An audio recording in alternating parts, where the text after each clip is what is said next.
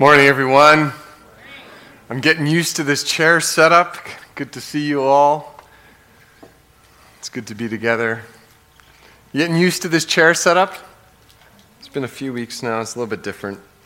I'm going to jump right in. I'm going to read a rather lengthy bit of Ephesians because I want to set sort of some context from the whole passage that we're going to get into this morning. Okay, so Ephesians 4, starting at verse 17, and we're going to go all the way into chapter 5. So settle in, get your Bibles open if you want. This is going to be good. This is probably one of my favorite parts of Ephesians. Now this I say and testify in the Lord, that you must no longer walk as the Gentiles do in the futility of their minds. They are darkened in their understanding, alienated from the life of God because of the ignorance that is in them, due to their hardness of heart. They have become callous and have given themselves up to sensuality, greedy to practice every kind of impurity.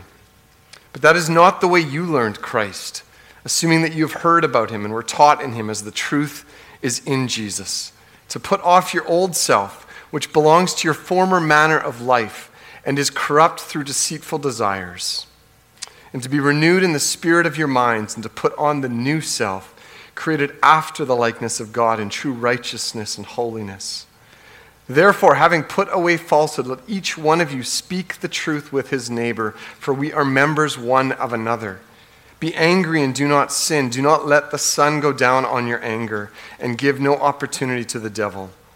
Let the thief no longer steal, but rather let him labor, doing honest work with his own hands, so that he may have something to share with anyone in need. Let no corrupting talk come out of your mouths, but only such as is good for building up as fits the occasion, that it may give grace to those who hear. And do not grieve the Holy Spirit of God, by whom you were sealed for the day of redemption. Let all bitterness and wrath and anger and clamor and slander be put away from you, along with all malice. Be kind to one another, tender-hearted, forgiving one another as God in Christ forgave you. Therefore be imitators of God as beloved children, and walk in love, as Christ loved us and gave himself up for us, a fragrant offering and sacrifice to God. But sexual immorality and all impurity or covetousness must not even be named among you, as is proper among saints. Let there be no filthiness, nor foolish talk, nor crude joking, which are out of place. But instead let there be thanksgiving. For you may be sure of this, that everyone who is sexually immoral or impure, or who is covetous, that is, an idolater, has no inheritance in the kingdom of Christ and God. Let no one deceive you with empty words, for because of these things the wrath of God comes upon the sons of disobedience. Therefore do not become partners with them, for at one time you were darkness, but now you are light in the Lord. Walk as children of light, for the fruit of light is found in all that is good and right and true. And try to discern what is pleasing to the Lord. Take no part in the unfruitful works of darkness, but instead expose them. For it is shameful even to speak of the things that they do in secret. But when anything is exposed by the light, it becomes visible. For anything that becomes visible is light. Therefore it says, "Awake, O sleeper, and arise from the dead, and Christ will shine on you." Look carefully then how you walk, not as unwise, but as wise, making the best use of the time, because the days are evil. Therefore, do not be foolish, but understand what the will of the Lord is. And do not get drunk with wine, for that is debauchery, but be filled with the Spirit, addressing one another in psalms and hymns and spiritual songs, singing and making melody to the Lord with your heart, giving thanks always and for everything to God the Father, in the name of our Lord Jesus Christ, submitting to one another out of reverence for Christ. Amen. That is the word of the Lord.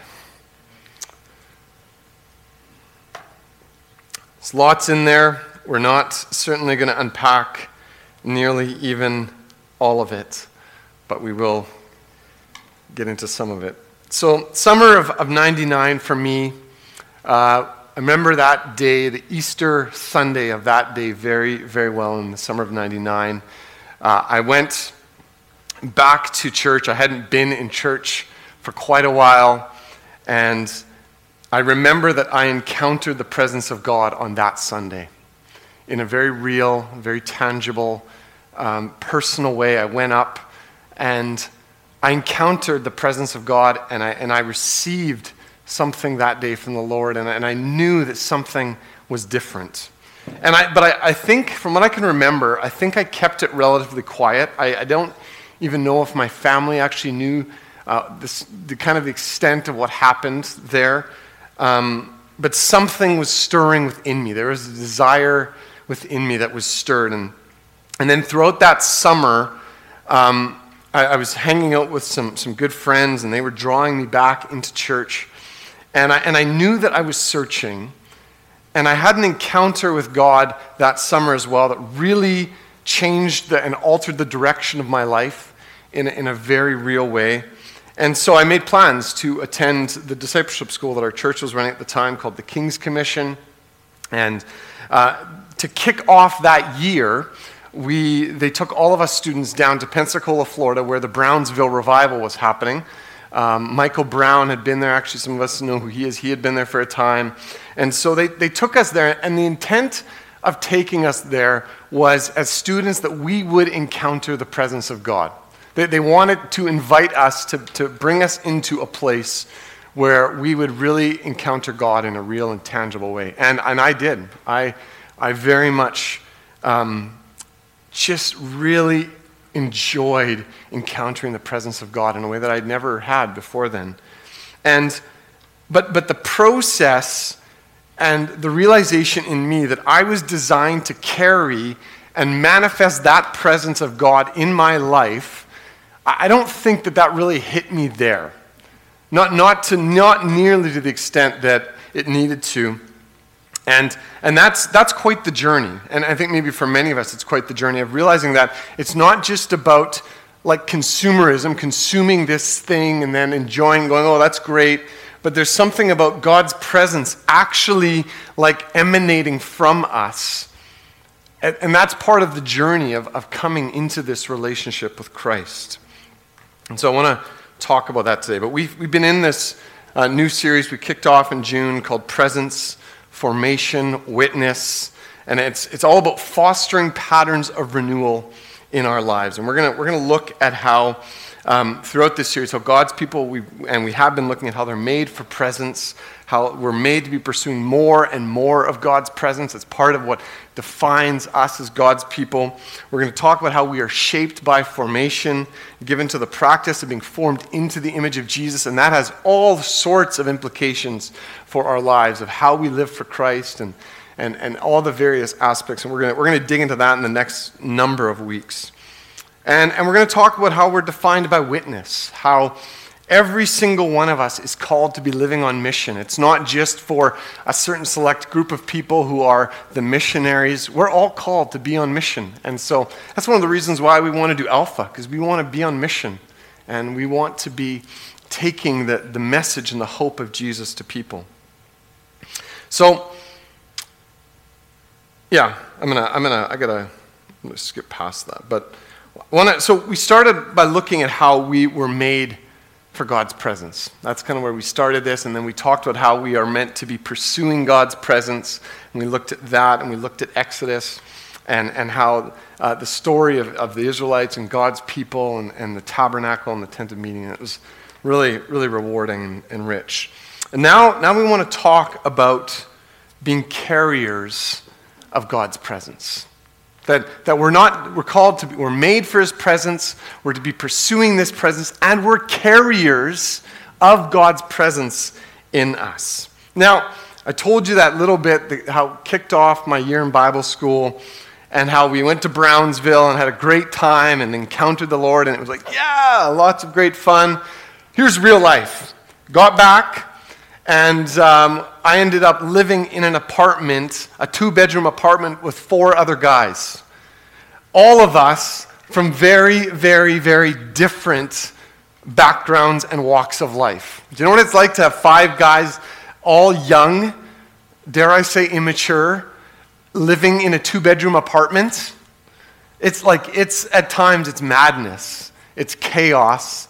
And this is where what we read here in Ephesians 4 and 5, all of that is very, very applicable for that apartment life of that year and how you live.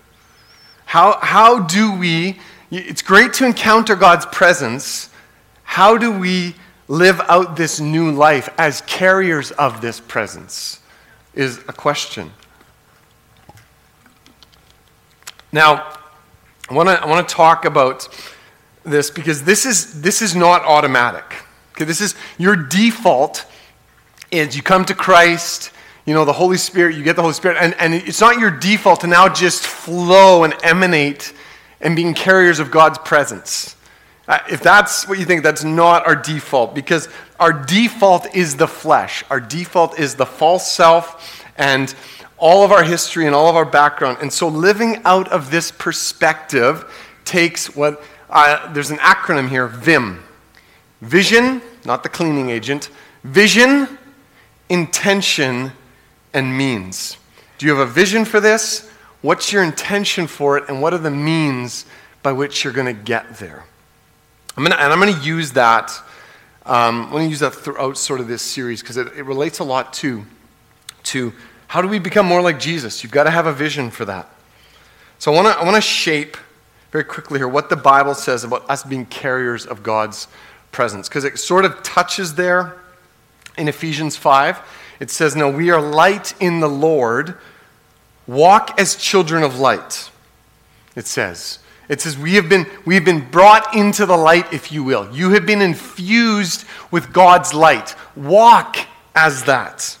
So you got that. Now Philippians 2:5, it says there that as children of God, we shine as lights in the world. Actually, I think it's Philippians 2:15. It says it's 2:15. But as children of God, we shine as lights in the world. There's something distinct and new that comes from us as we are light in the Lord. Now, what is this? Well, 2 Corinthians 4:16 says that there's the knowledge of God's glory. So the presence and the power of God seen in Jesus, it says there. And it says that light, the knowledge of God seen in Jesus, that light has shone in our hearts. So there's an awareness going on of something has changed, something's different. There's a light that is shining from us. So one of the things that I think makes Captain Marvel one of the really cool Avengers superheroes is that she has this energy within her that makes her radiate with this incredible light. Now, maybe you haven't seen Captain Marvel. If you have, I might be ruining it a little bit. But it's this fantastic picture. She has this whole light. Yeah, there you go. She has this light just radiating from her. And it's this fantastic picture of what we are to be like, I would say, as God's people radiating the light of Christ. That it would be radiating through our pores. That we are children of light. We're living as children of light in the world. So maybe you're going to go away and you're going to think of yourself now like you're more like Captain Marvel than you realized. Okay? Now, what's the reality, though, what's different about us than Captain Marvel there, is that God's light is revealed in us, it says there in 2 Corinthians, as this treasure in what? Can you remember? Treasure in what? Jars of clay, which means it's super fragile. So, like, she's regarded as a superhero that's just like, nothing can stop her. That's not us. Because it says there that this light, God's light in us, it's the surpassing power of it belongs to God, not to us. It's God's power in us. We are like weak, fragile vessels, but God's power in us. Like when Paul says, like, when I am weak, he is strong. Like, I boast in my weakness so that the power of Christ may rest on me. And so 2 Corinthians 4 goes on to say that amidst affliction and persecution and difficulty and suffering in our lives, through experiencing death itself, dying to self, It says there that the life of Jesus is manifested in our bodies. Like there's something that changes in our bodies, and it's the life of Jesus within us. So this helps us to understand what it means to have Jesus inside of us. It's something that's really, really profound. The presence of Jesus being manifested in us. How do you live out this new life in Christ? That's the question. How do we live as carriers of his presence? And so that long passage from Ephesians that we read, and again, I read it because it helps us to see kind of Paul's overarching thought over sort of all that he's saying there. It helps us in this regard. So how do we live as carriers of God's presence? Number one, we put on the new self. That's where Paul starts there. He says, take off the old self, put on the new self. Having learned Christ. So it points us that there's been this examining of ourselves and our practices. We've learned that the way of Jesus is different than the way that we came from. And how and where is the way of Jesus different? That's an ongoing process. What does it mean to put off the old self and all my old habits and ways and ways of behaving and thinking? And how is this way of Jesus that I'm learning different? Because pre-Christ, Paul, he doesn't shy away here. He says, pre-Christ, your nature is corrupt. Like it's misguided desires. Your desires are all messed up. In Christ, he says, when you come to Christ, you put off your old self, which is corrupt. He says, you've got to be renewed in the spirit of your minds. So there's changes that have to take place where you come into a new understanding that life in Christ, the new self, is not the same. How we think, how we process, how we react. We assess ways of living. We assess habits of behavior. Presence of addictions in our lives. That's got to go. That's not Christ. That's going to keep me from Christ. That's got to go. So we don't come to Jesus and add him to our lives. You don't come to Christ and go, Jesus, you fit here and you fit there and I like you there. That's good, but not here. It's if you will, and I know this isn't a perfect illustration, but it's a complete wiping of the hard drive. Like the whole thing's got to be wiped and you've got to install a new system. You've got to install the new self.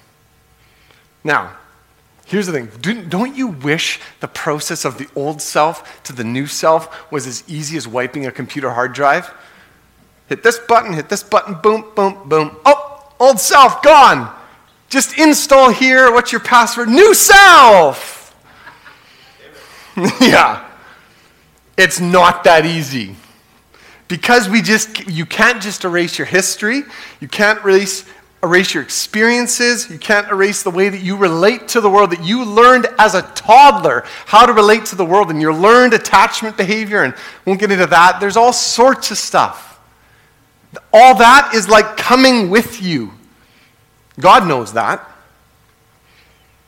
And speaking of this call to be children of light, listen to this. I love this. Dallas Willard says, now, these people are not perfect and do not live in a perfect world yet, but they are remarkably different. The difference is not one of a pose they strike, either from time to time or constantly, or of things they do or don't do, though their behavior too is very different and distinctive. Where the children of light differ is primarily and most importantly on the inside of their life. It lies in what they are in their depths. That's so rich.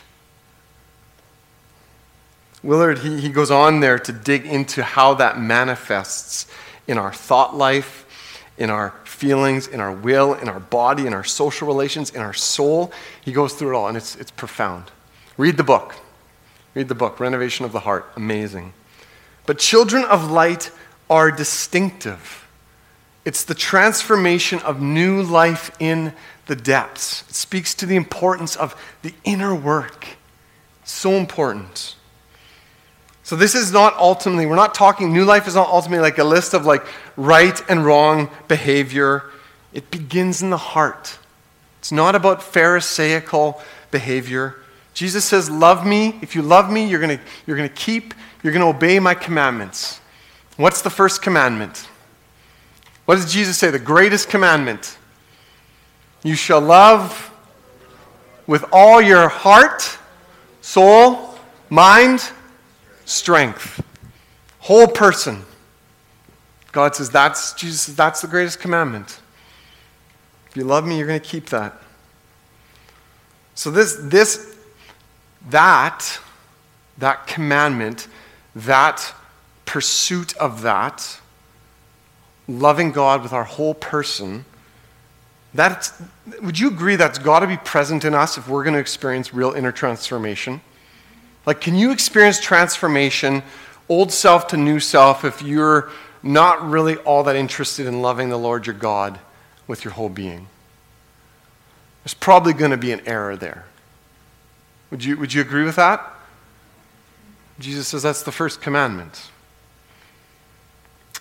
So that's why maybe when we go, why can't I get free of this?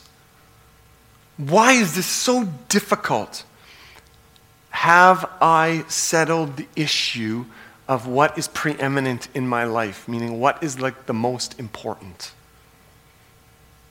What is the most influence over me? And this is a process.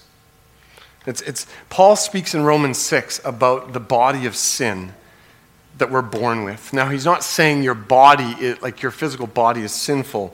No, what he's saying, he's talking actually about, like he didn't realize at the time, but he's talking about the sin that is woven into our central nervous system. It's actually like embedded in our genetic code. If you read about epigenetics and how sin is transferred and passed down in the genetic code, it's crazy. We realize actually why we're actually far more reactive in how we react to certain things than we want to admit. It all has to do with actually what is embedded. Like there's sin in my genetic code that's been passed down from my grandfather, my great-grandfather, my father to me. And to deny that and to go, it's not there, that's just foolish. I mean, So the implication is this, and this is really helpful actually. You can't be too hard on yourself on one level. You also, though, on the other side, can't deny and go, that's not important. We're not just okay. We need God's work in our lives. Like the transforming work of Jesus is really, really important. And the active work, and it is active, again, in vision, intention, means, of putting on the new self, it's essential. So that's where you start to live as carriers of God's presence. Number 2, put away corrupt desires. Verse 22, it speaks of our life pre-Christ as being corrupt. It says, through deceitful desires. We're told you got to put that off. That's your old way of living. Just put it off. It's not to be part of who you are. There's lots of different stuff to examine here. We're not going to get into this. We're just going to kind of almost very much skim the surface. But you could really spend a lot of time. To speak the truth with one another. Like, get rid of falsehoods in our lives. Like, just get rid of that inclination to live out of a false sense. Presenting visions or versions of ourselves that paint a certain picture to people, right? I mean, it's just, and this is the generation we're in. Like, curate everything and present a certain image to people. Whether or not it's true doesn't matter. But it does here. It says here it does. So we do things to impress others, to have others like us, to hide certain aspects of ourselves. Certain things about myself I don't like, I'm inclined to hide them. What is that? That's sin in the genetic code. You know where that goes back to? Adam and Eve. They hid. And Paul's putting forth a vision of what can be. How do we pursue this with intention and means? Dealing with anger in appropriate ways. Anger is not a sin. It's what you do with anger that produces sin. Because we need to feel and process when anger arises in us. You don't bury, suppress, repress anger. You do that, it's going to explode someday. You have to deal with it. You actually have to look at it. You have to examine it. Why do I feel this way? Holy Spirit, what's going on in me? Can you reveal this to me? God, I need your help. This is something that's in me, and I don't like it, and I need to deal with it. We're not to let anger linger. It presents all sorts of opportunities for Satan to work in our minds, in our emotions, and our hearts. He'll have a field day when you let anger linger. Paul says here, we're to give no room to sexual immorality, nothing to impurity, crude joking, all forms of coveting in our lives. You've got to get rid of that stuff. And the word here, just to be clear, the word for sexual immorality covered all sorts of different types of sexual perversion. So it's not just dealing with one thing. Paul knew exactly. He was covering the whole gamut, going, deal with it. It's not good. And Ephesus, at the time where he's writing this to, the culture of Ephesus and the sexual culture was very similar to what we're facing today. Very permissive, very open, anything goes. Paul's saying, no, not as children of light. Not having put off the old self and the new self. You're different. There's a lot to dig in here in mine, right, as it pertains to dealing with sin issues in our lives. Like we could mine this a lot. Maybe I might do this in some podcasts. I don't know, we'll see. But as Willard said, it's not that we're perfect or that it's all about behavior. But being carriers of God's presence, he says, but we're remarkably different and distinctive. There is distinctives. There is something that is profoundly different about those who carry God's presence. And the reason is because of this. The reason is what's being transformed here inside of us. It's actually changing every part of us. That's God's intention. Every part of us is being transformed. Captain Marvel, just the light of Christ. All right, how do we live as carriers of God's presence? Number 3, put a guard on our speech.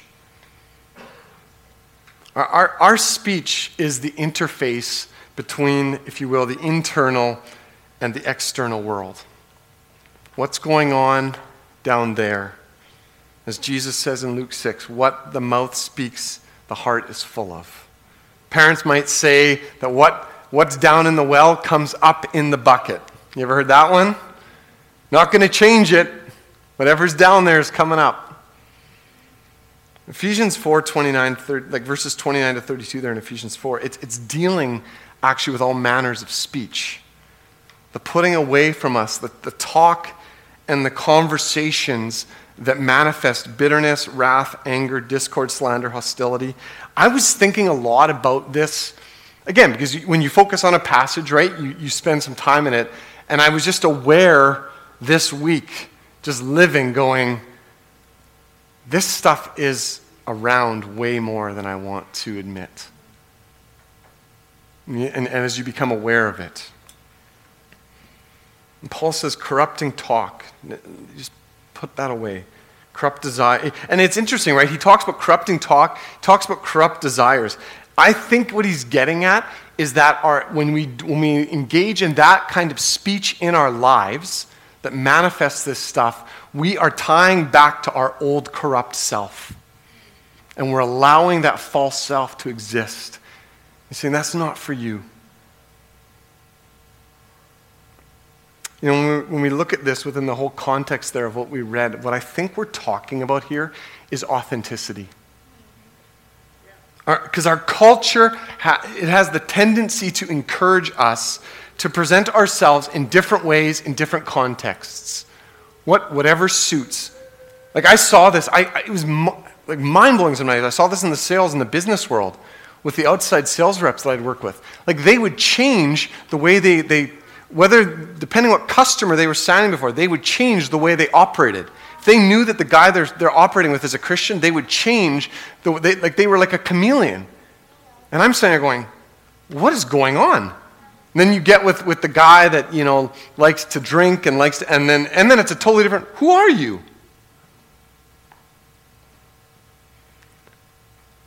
We have to guard ourselves against very surface conversations.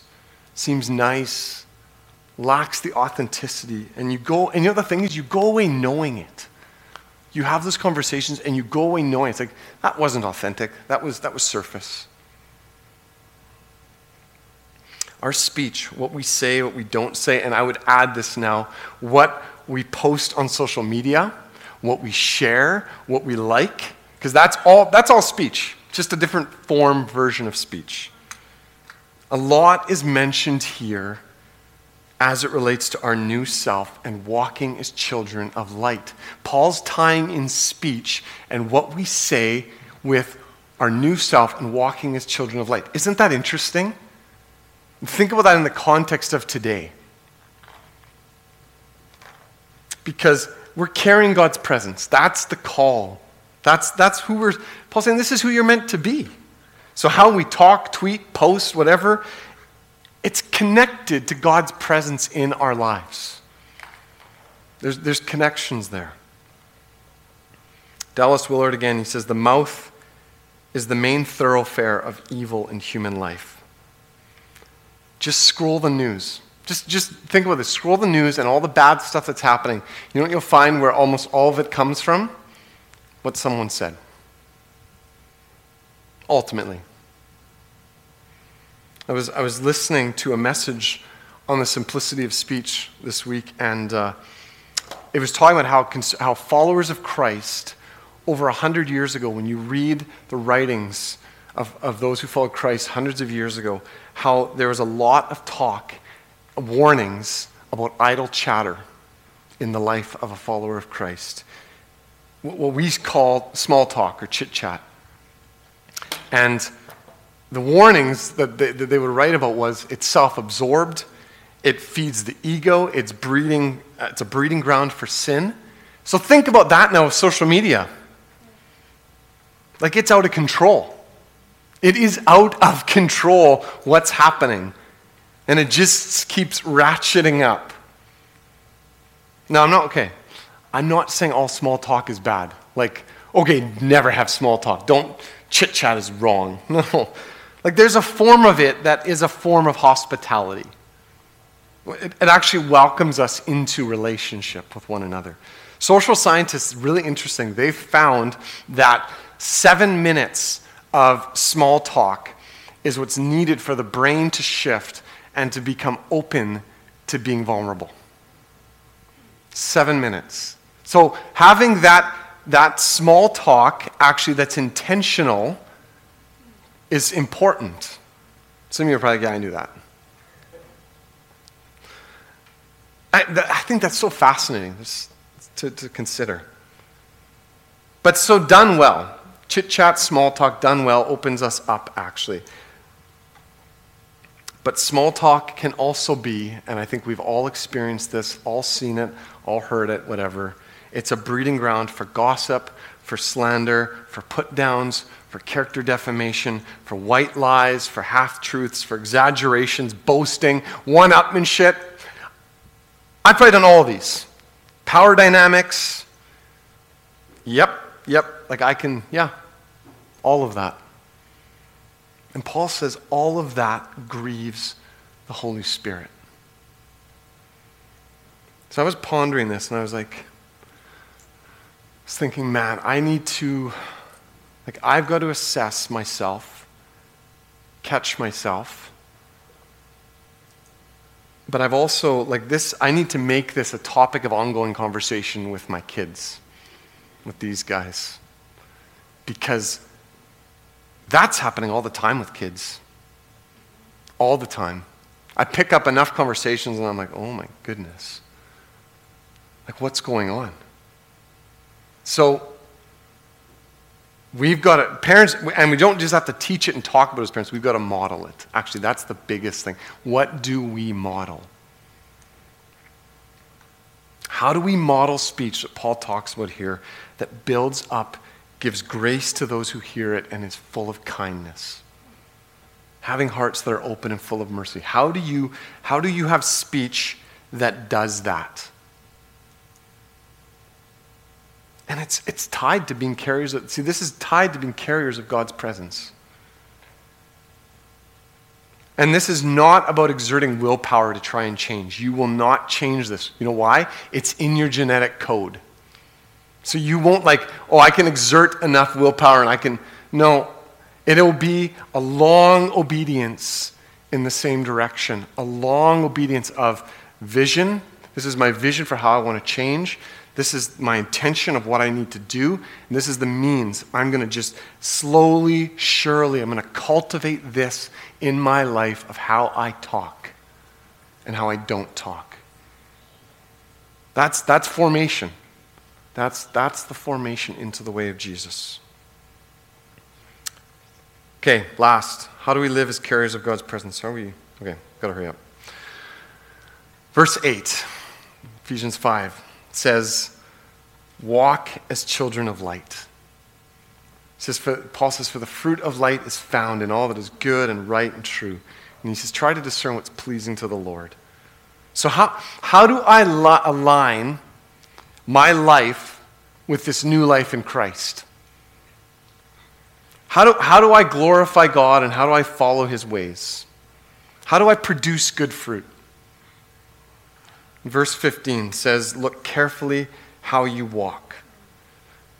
So I've got to assess how I'm living, decisions I'm making, because how I live matters. What do I spend my time on? How do I teach my kids to use their time? How do I model that for them? The fruit of this light is all that is good, all that is right, all that is true.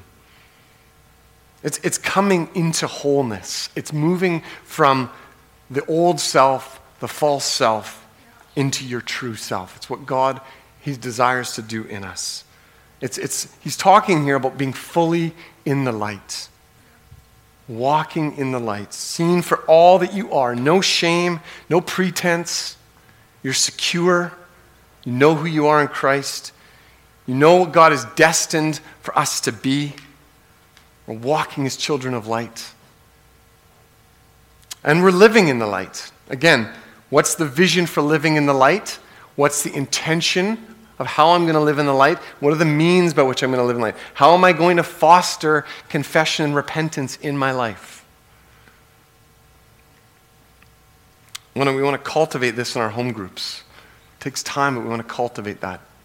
So good, important.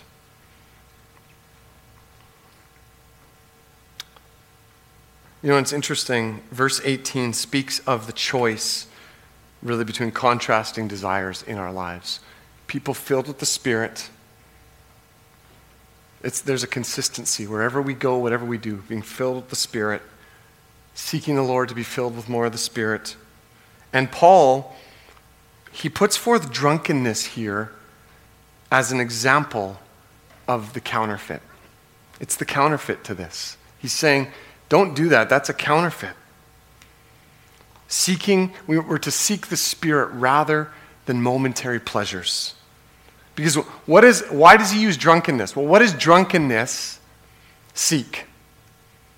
Escape from reality, the numbing of the pain inside, and seeking counterfeit pleasure.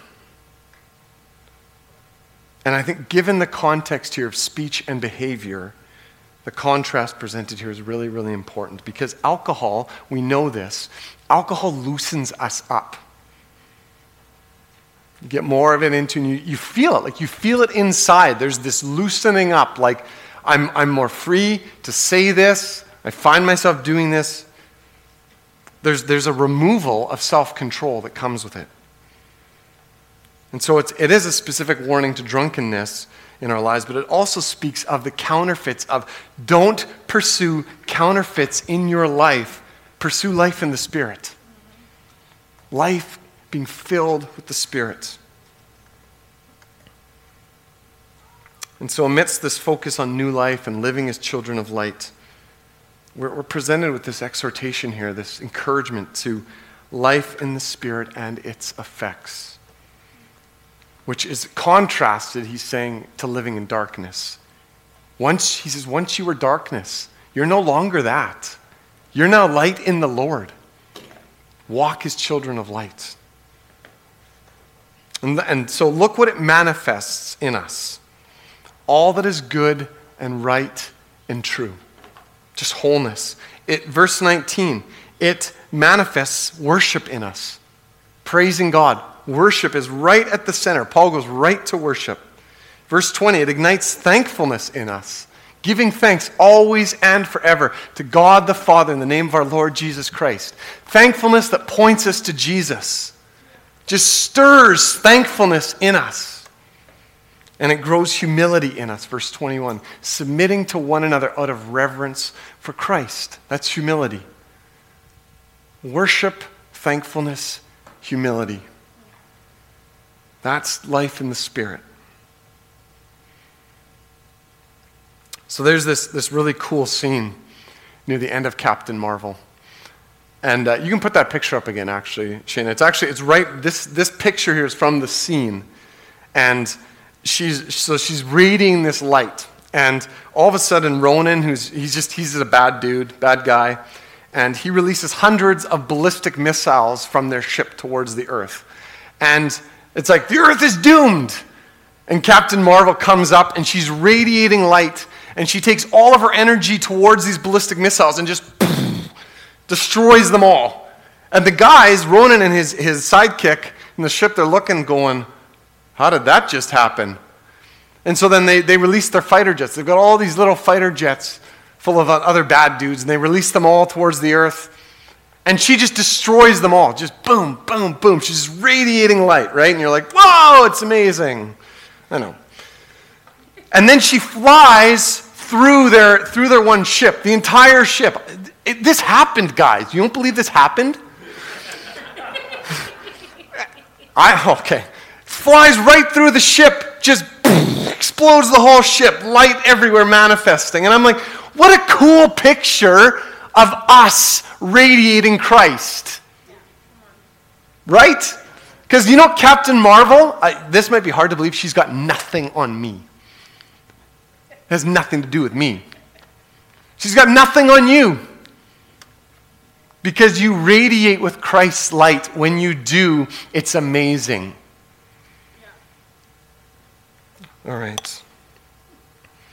I want to end with some questions because I think it's so good. Again, what is my vision for this? What's my intention? What are the means by which I'm going to get there? So I want to put some questions before us.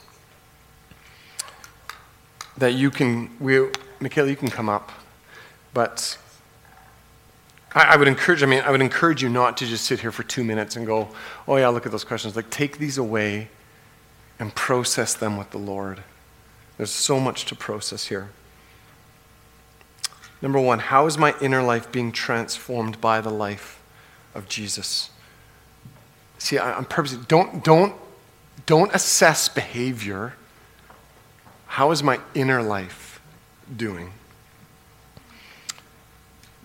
How am I doing with speaking the truth, handling anger in my life, and sexual stuff in my life? Number three, where do I need to bring my speech into alignment with the way of Jesus? And number four, where am I pursuing more of God's Spirit in my life? How do we cultivate these things in our lives? So I'll leave you with those questions. Lord, speak to us.